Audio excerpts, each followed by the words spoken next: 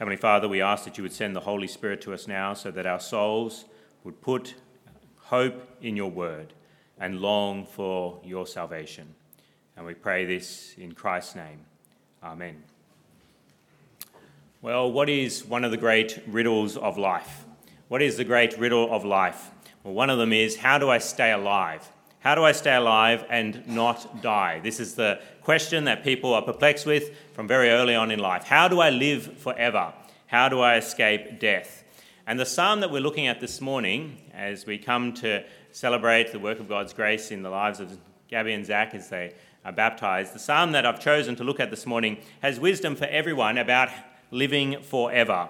For low, high, rich and poor, for everyone, about how we can escape the grave, or how we cannot escape the grave by one means. And we see this in the opening verses. In verse 1, the psalmist opens with, "Hear this, all you peoples, listen all who live in this world, both low and high, rich and poor alike. My mouth will speak words of wisdom, the utterance from my heart will give understanding. I will turn my ear to a proverb, with the harp I will expound my riddle. I have wisdom for you if you care to listen." And what is the advice that the psalmist gives? Well, he firstly says that trusting in riches to avoid death is foolish. Trusting in riches to avoid death is foolish. Why is that? Well, he says that no one can redeem their life or the life of anybody else from the grave. We see that in verse 7. Verse 7, he's got wisdom for us if we care to listen. He says, "No man can redeem the life of another or give to God a ransom for him. The ransom for a life is costly. No payment is ever enough that he should live on forever and not see decay." The psalmist encourages us to come to the understanding that we cannot ransom our lives from the grave. Our lives are too costly, and there is nothing that can pay for them. No amount of cash can redeem our life from the grave. And this is the Bible's teaching. The Bible teaches this again and again throughout its words, not just here in Psalm 49, but the psalmist also encourages us to see these words confirmed in experience, to look around us, look at history, and see that wealthy people have died just as much as those who have not wealth. And we see that in verse 10. Verse 10, he says, "For all can see, everyone can see, that wise men die, the foolish and the senseless alike perish, and leave their wealth to others. Their tombs will remain their houses forever, their dwellings for endless generations, though they had named lands after themselves." These people are wealthy enough to actually be remembered as this block of land was owned by that person, or they had named that piece of land after themselves. But where are they now? They are in the grave. That is where they have gone, and that is where they stay. So what hope then is there from the psalmist? What hope is there? The Bible's teaching is that there is no ransom that can be paid to save you from death. What hope is there? Well, in verse 15, we see the hope that the Bible promises, that God promises. We see it in verse 15. "But God will redeem my life from the grave. He will surely take me to himself." God is the one who can redeem us from the grave. We cannot redeem ourselves or redeem anybody else, but God can.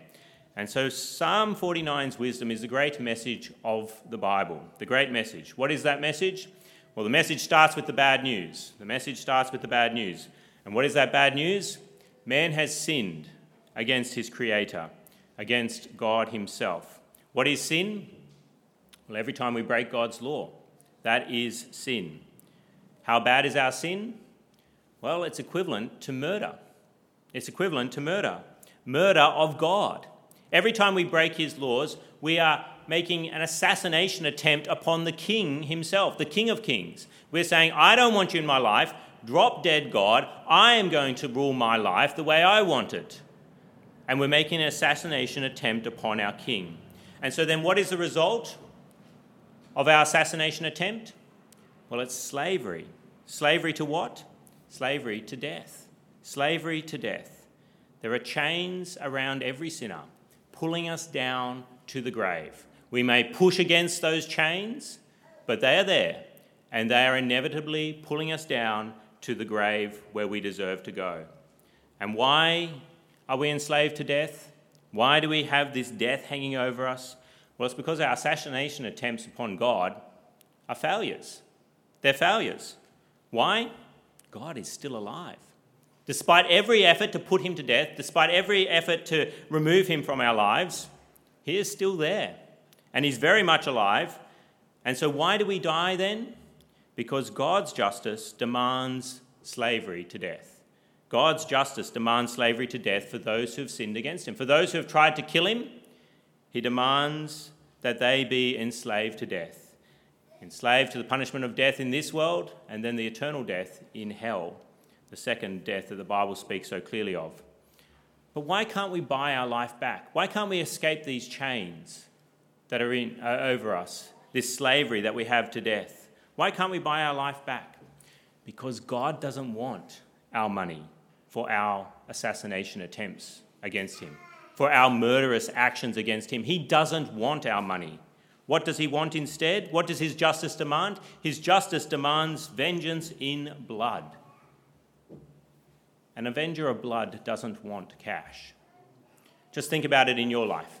If there was a really wealthy person, a really wealthy man, and he murdered your mother, or your father, your brother or your sister or your child, or your best friend, and he said, how much will it cost me to not go to jail? How much will it cost me not to be put to death if he lives in a country that believes in capital punishment? What would you want?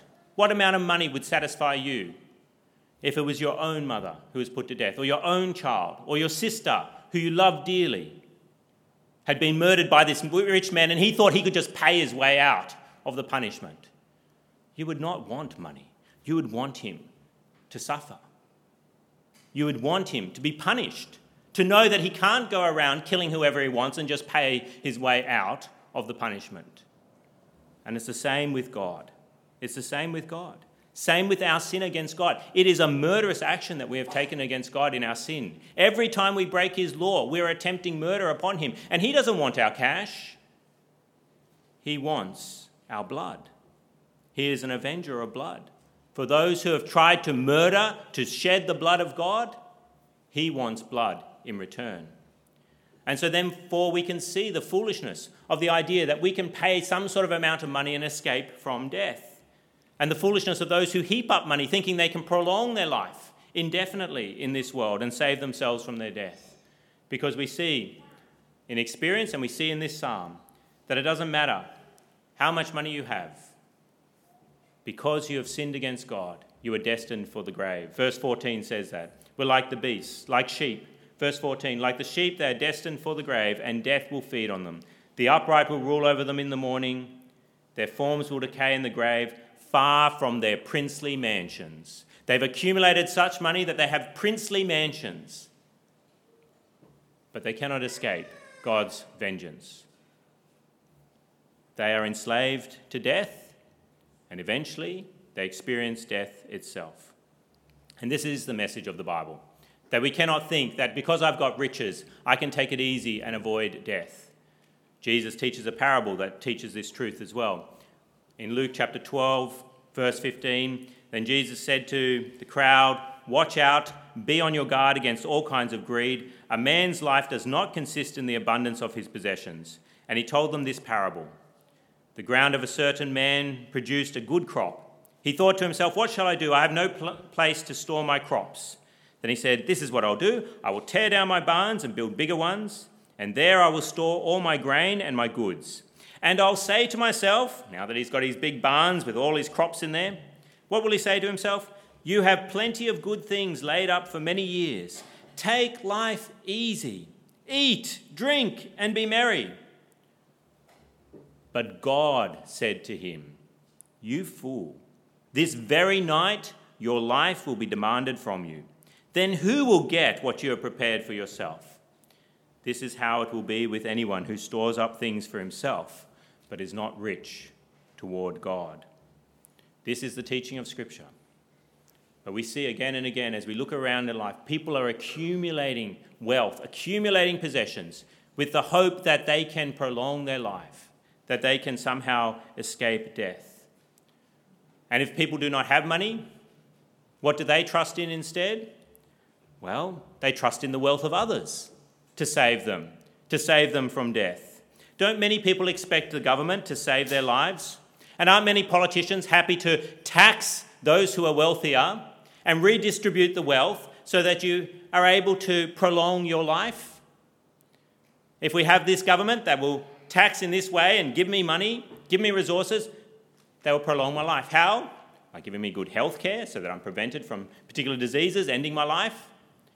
Prevention of crime, violent crime that might end my life. And they may prevent war from ending my life as well. And so we expect that somebody else can redeem our life from the grave, that somebody else can prolong our life if we do not have money. But what does experience teach us? Experience teaches us what the Bible teaches us in verse 7, that no man can redeem the life of another. No doctor is good enough to keep you out of the grave.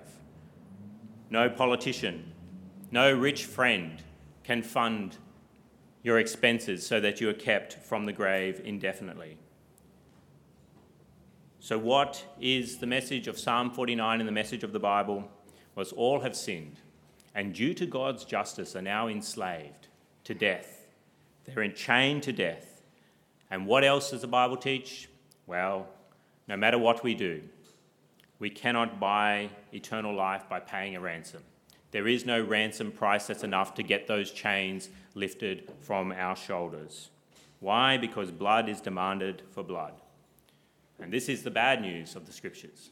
But what's the good news? What's the message of the Bible? Well, it includes bad news, but it also includes good news. And that is what we saw in verse 15, that God can redeem people from the grave. Verse 15 said, "But God will redeem my life from the grave. He will surely take me to himself." How does God ransom people who are enslaved to death? His justice demands blood. How can he ransom them? Well, it's with blood. It's not with silver or gold that God ransoms his people from the grave. It is with the blood of his Son. Blood is required for murderous actions, and so blood was given by God. Man cannot redeem man, but God can. How did he do so? Well, God the Father gave his Son, and God the Son gave his life. And God the Holy Spirit applies the blood of Christ Jesus to his people so that he is ransomed from the grave and set free to have eternal life. This is what the Apostle Paul says in 1 Timothy chapter 2. He says that Jesus is the mediator between us and God, who pays our ransom. 1 Timothy 2 verse 5 says, "For there is one God and one mediator between God and men, the man Christ Jesus, the God-man Christ Jesus, who gave himself as a ransom for all men."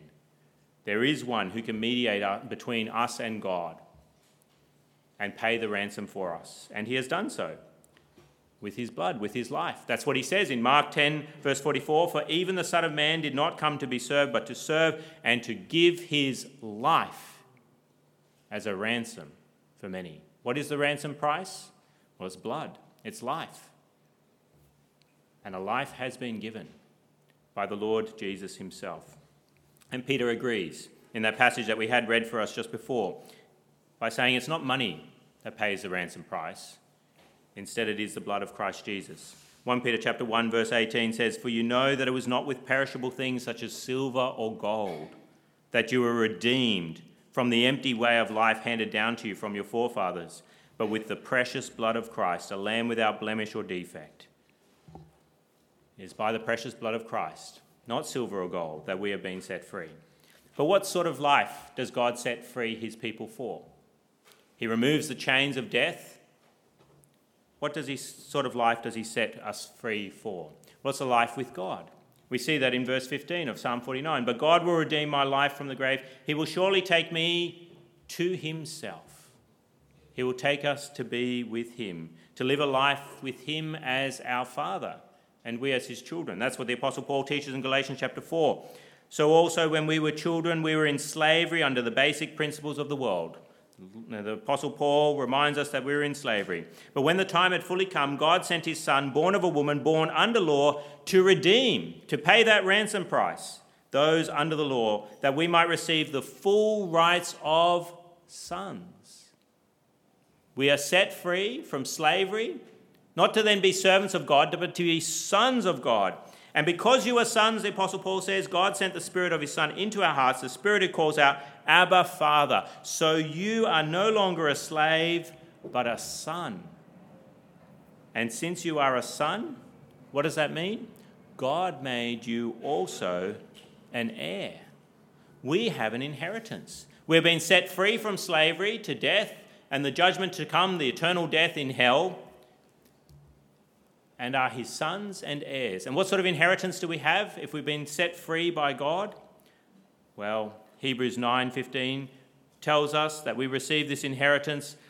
For this reason, Christ is the mediator of a new covenant, that those who are called may receive the promised eternal inheritance. We have this inheritance that is eternal, now that he, Jesus, has died as a ransom to set them free from the sins committed under the first covenant. And what is that freedom that we have, that eternal life that we have in inheritance? Well, it's a life of blessing, a life of joy in heaven, that life of blessing that was promised to Abraham so many years ago by God.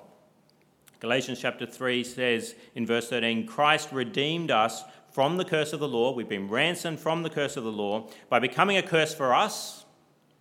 His blood, his death was in our place. Instead of us dying, he died.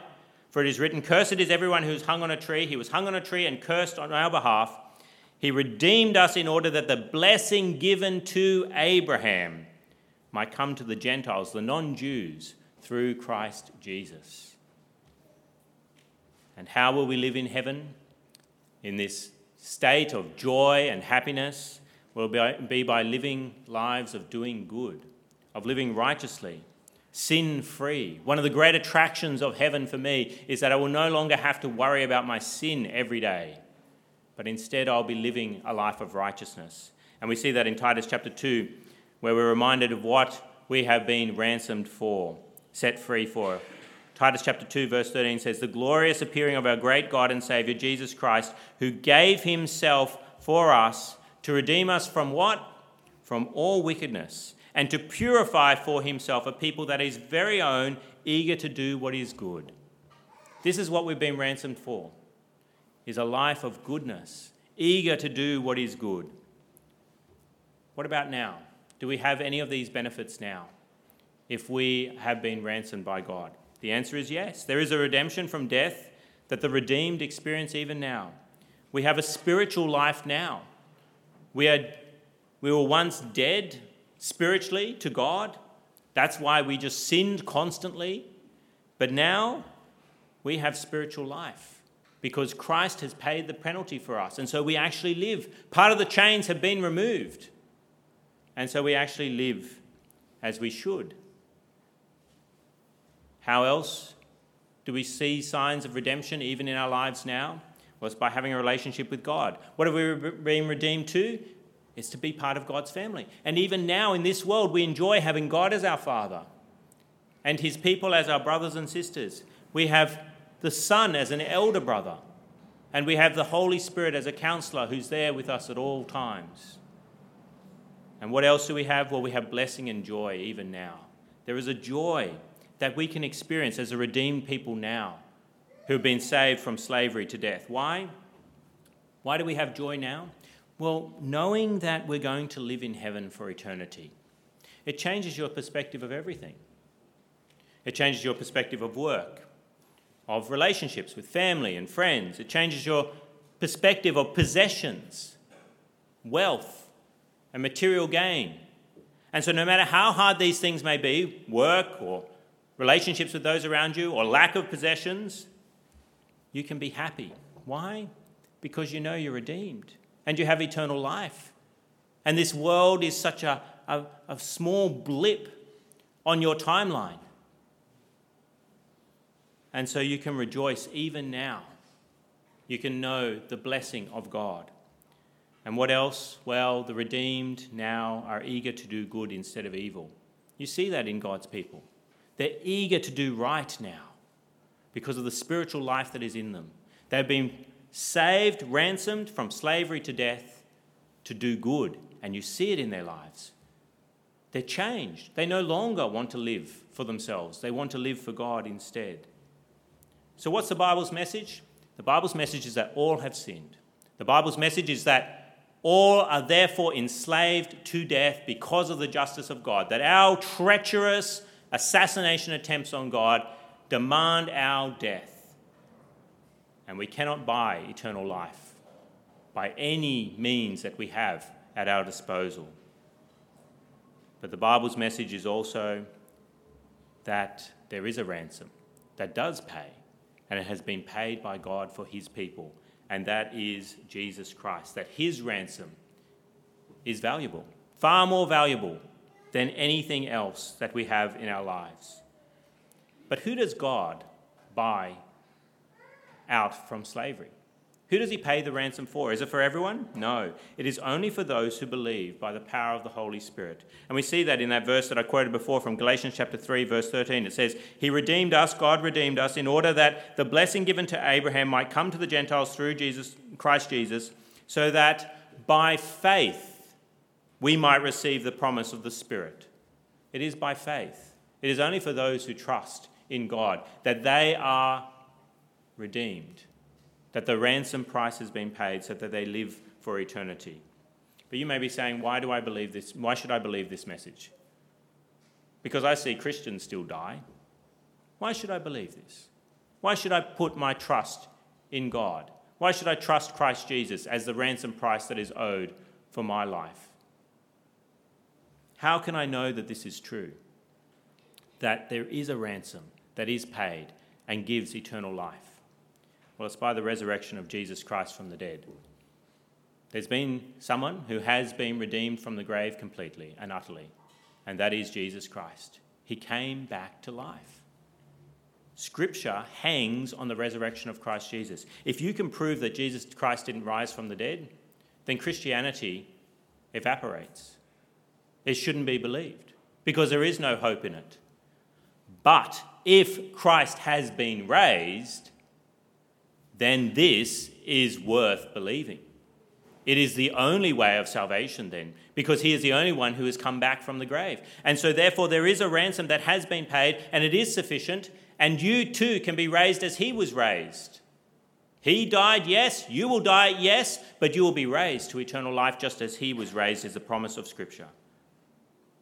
So are you trying to buy your way out of slavery to death? Are you trying to escape from death without Christ Jesus by some other means? The Bible says you're being utterly foolish, and experience confirms it as well.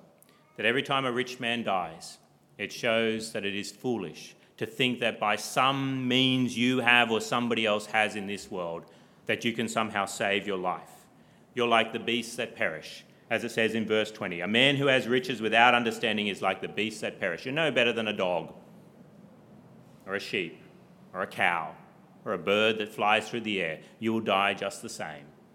The bird has nothing, or maybe has a nest, but he'll die from his nest as well. And you will die from your nest. And you will not be raised to life eternal if you're outside of Christ Jesus. May it not be. If that is you, be like Zach and Gabby. Why are they getting baptized today? Well, there's many reasons why Gabby and Zach are getting baptized. But one reason is to testify that Christ has bought eternal life for them in his blood. When they get baptized, they're testifying that they have been ransomed from slavery to death. How does water baptism show this? Well, what has happened to Gabby and Zach internally? What has happened to them spiritually? Well, by faith, they've died with Christ. They've died with Christ for sin. They've been buried with Christ. 2,000 years ago, Gabby and Zach were buried with Christ. And they've also been raised to life. They have new life now. Death and hell that they deserve has already happened for them. As Christ suffered on the cross, he experienced the hell that Gabby and Zach deserve. And so they have already died with him. The water baptism that you see happening to them today doesn't save them, but it symbolizes the dying, burial, and resurrection that does save.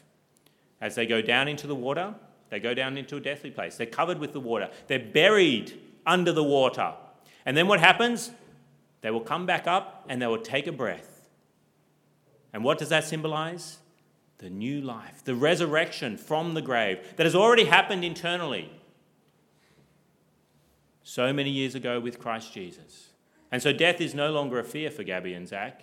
It's simply a doorway. The physical death that we experience as Christians, it's simply a doorway by which we go into our eternal inheritance, eager to do good for all of eternity. So Gabby and Zach will rejoice today. Why? Because God has bought them eternal life by his Son. They've recognized that there was no ransom that they could pay, but Christ has paid the ransom. And so they have been set free from slavery to sin. And so I encourage you to share their hope. If you've never shared their hope before, how? Trust in Christ's blood to ransom you from death with the rest of us who have trusted in Christ, along with Zach and Gabby. Share their hope. Understand that there is a ransom that has been paid, and no matter how vile a sinner you are, the cost has been met in Christ Jesus. That's what our final hymn that we'll sing after their baptism says. Look with me in your bulletins at verse 2 of To God Be the Glory. The wonderful hope that we have, the wonderful message of salvation. Verse 2 of To God Be the Glory, our final hymn, it says, O perfect redemption, the purchase of money? No, the purchase of blood. To every believer, the promise of God. The vilest offender who truly believes, that moment from Jesus, a pardon receives. We receive from the King of Kings, no matter how terribly we've tried to assassinate him in our lives, we receive a pardon. Why? Because the purchase of blood. If you've never sung that verse before and meant it in your hearts, I encourage you to sing it later today. Sing it now, even within your heart now. And say with Gabby and Zach, verse 15 of Psalm 49, God will redeem my life from the grave. He will surely take me to himself. Say it with them today, and then won't you experience the joy and the peace that many of us now share with Zach and Gabby, the peace that we have that we've been set free from slavery to death. And then won't you thank God and sing his praises today, because he is your Redeemer and he is the one who is your King. Let's come before him in prayer now. Let's speak to God. Heavenly Father, we praise you as the God of justice, who does not let the guilty go unpunished. But you're also a God who is merciful. You are merciful in redeeming many from death with the precious blood of Christ. O Lord, we come before you and we confess that we have sinned and deserve death. We deserve to be enslaved in the chains of hell for all of eternity. But Lord, we come before you and thank you for ransoming us who believe from the grave.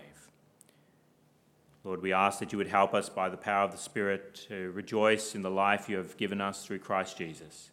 And Lord, if there is anyone here who's trusting in money or something else to buy them out of slavery to death, may they repent now and have life by faith in Christ Jesus. And we pray this in his name. Amen.